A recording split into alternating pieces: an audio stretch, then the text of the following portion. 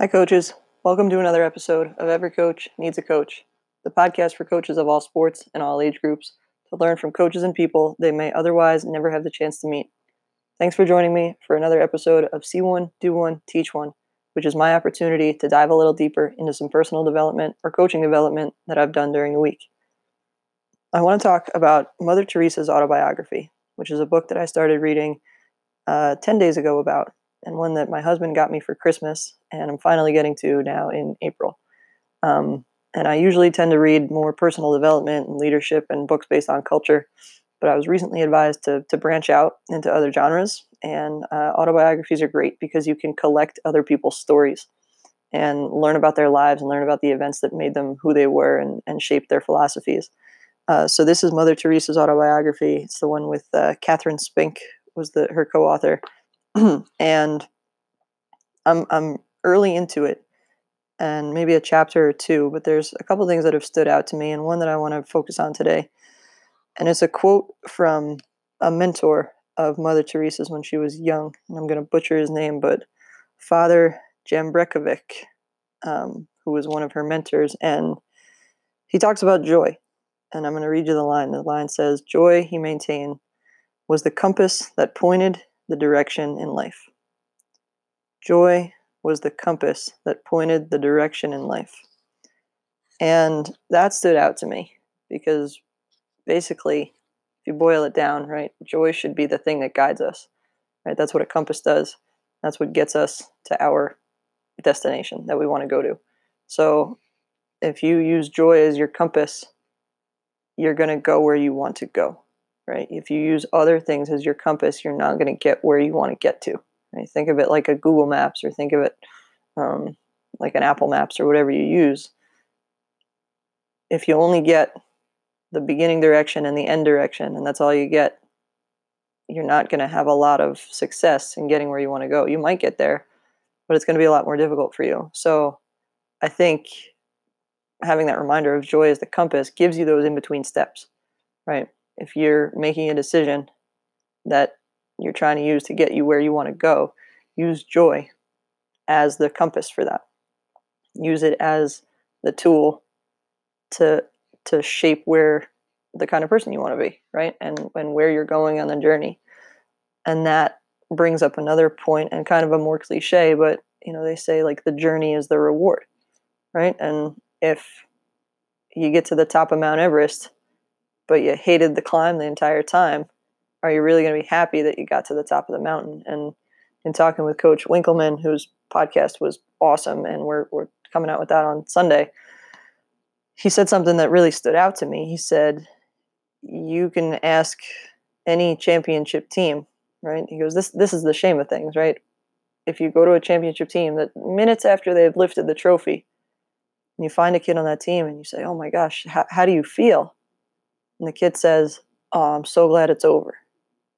And like, that's just heartbreaking to me, right? If you think you've been successful, but you have a kid or several kids who couldn't wait for it to be over, that's not how I would define success, right? They clearly didn't have joy within their journey, right? And that's where it gets tricky and tough as a coach. And I understand that and appreciate it. Joy looks different to all of our players, right? We have to really get into their why and understand their why. But Mary might love to compete, right? She loves getting better every day. She loves sweating it out and like beating her numbers from the day before. And that's where she finds joy. And Susie might find joy in just hanging around her friends after school, right? She's going to compete and she's going to look very different than her teammate, Mary. And the joy of coaching is finding a way to get those two pieces to enjoy the same experience in different ways, right? To chase their joy, to use joy as their compass and apply it to your team in different ways. So, again, go back to that Google Maps analogy. Like, if Mary gets to compete every day and she's getting step-by-step directions every day on how to compete, that's her joy constantly being kind of hammered away at, right? So you ask Mary at the end of the season of a championship, how do you feel? And she's going to go, it was great, right? I competed every day. It was a wonderful journey. If you don't do that with Susie, right? If you don't emphasize what Susie's joy is day in and day out, like you do with Mary, Susie's going to be the kid who says, I'm so glad it's over, right? Yeah, I got to hang out with my friends, but we never hammered home, right? We never focused on the thing that brought me joy. I never got step-by-step directions within this journey to reach our destination of a championship, but also what she would define success as is happy time with her friends, right? And doing something, maybe a sport she enjoys, but um, it's that time together that was really meaningful for her. And if you don't emphasize that throughout the season, that kid's not going to have a joyful journey. Um, and that's really where the reward is. And I firmly believe that as a coach. And I try to soak that in every day. But again, it goes back to the directions and the step by step. You can't only give a direction in the beginning and then only give a direction at the end. You gotta give those in between, right? Make a left turn here, make a right turn, go straight for a mile. That constant feedback, those constant cues remind you where you're going. So I encourage you, like, keep joy at the forefront of your head. And I would be remiss if I didn't mention my college organic chemistry professor, who, when I told her I was transferring schools, she ended an email to me, very heartfelt, and she finished it with, "Find joy and happiness, and success will follow."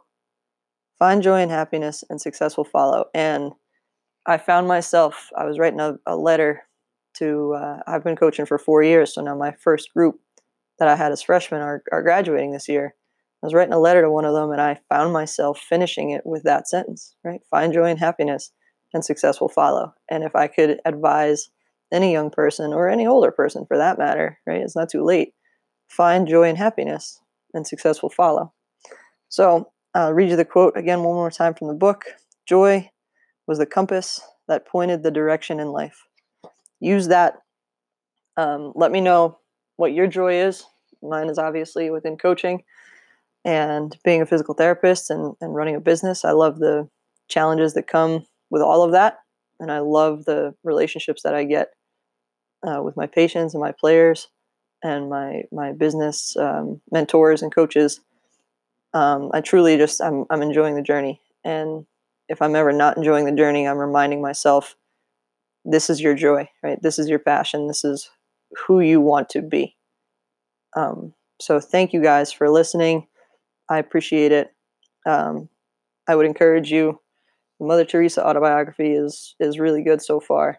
Like I said, and if you're a personal development person like me, like, branch out, read, collect somebody else's stories, because stories are what people remember, without question.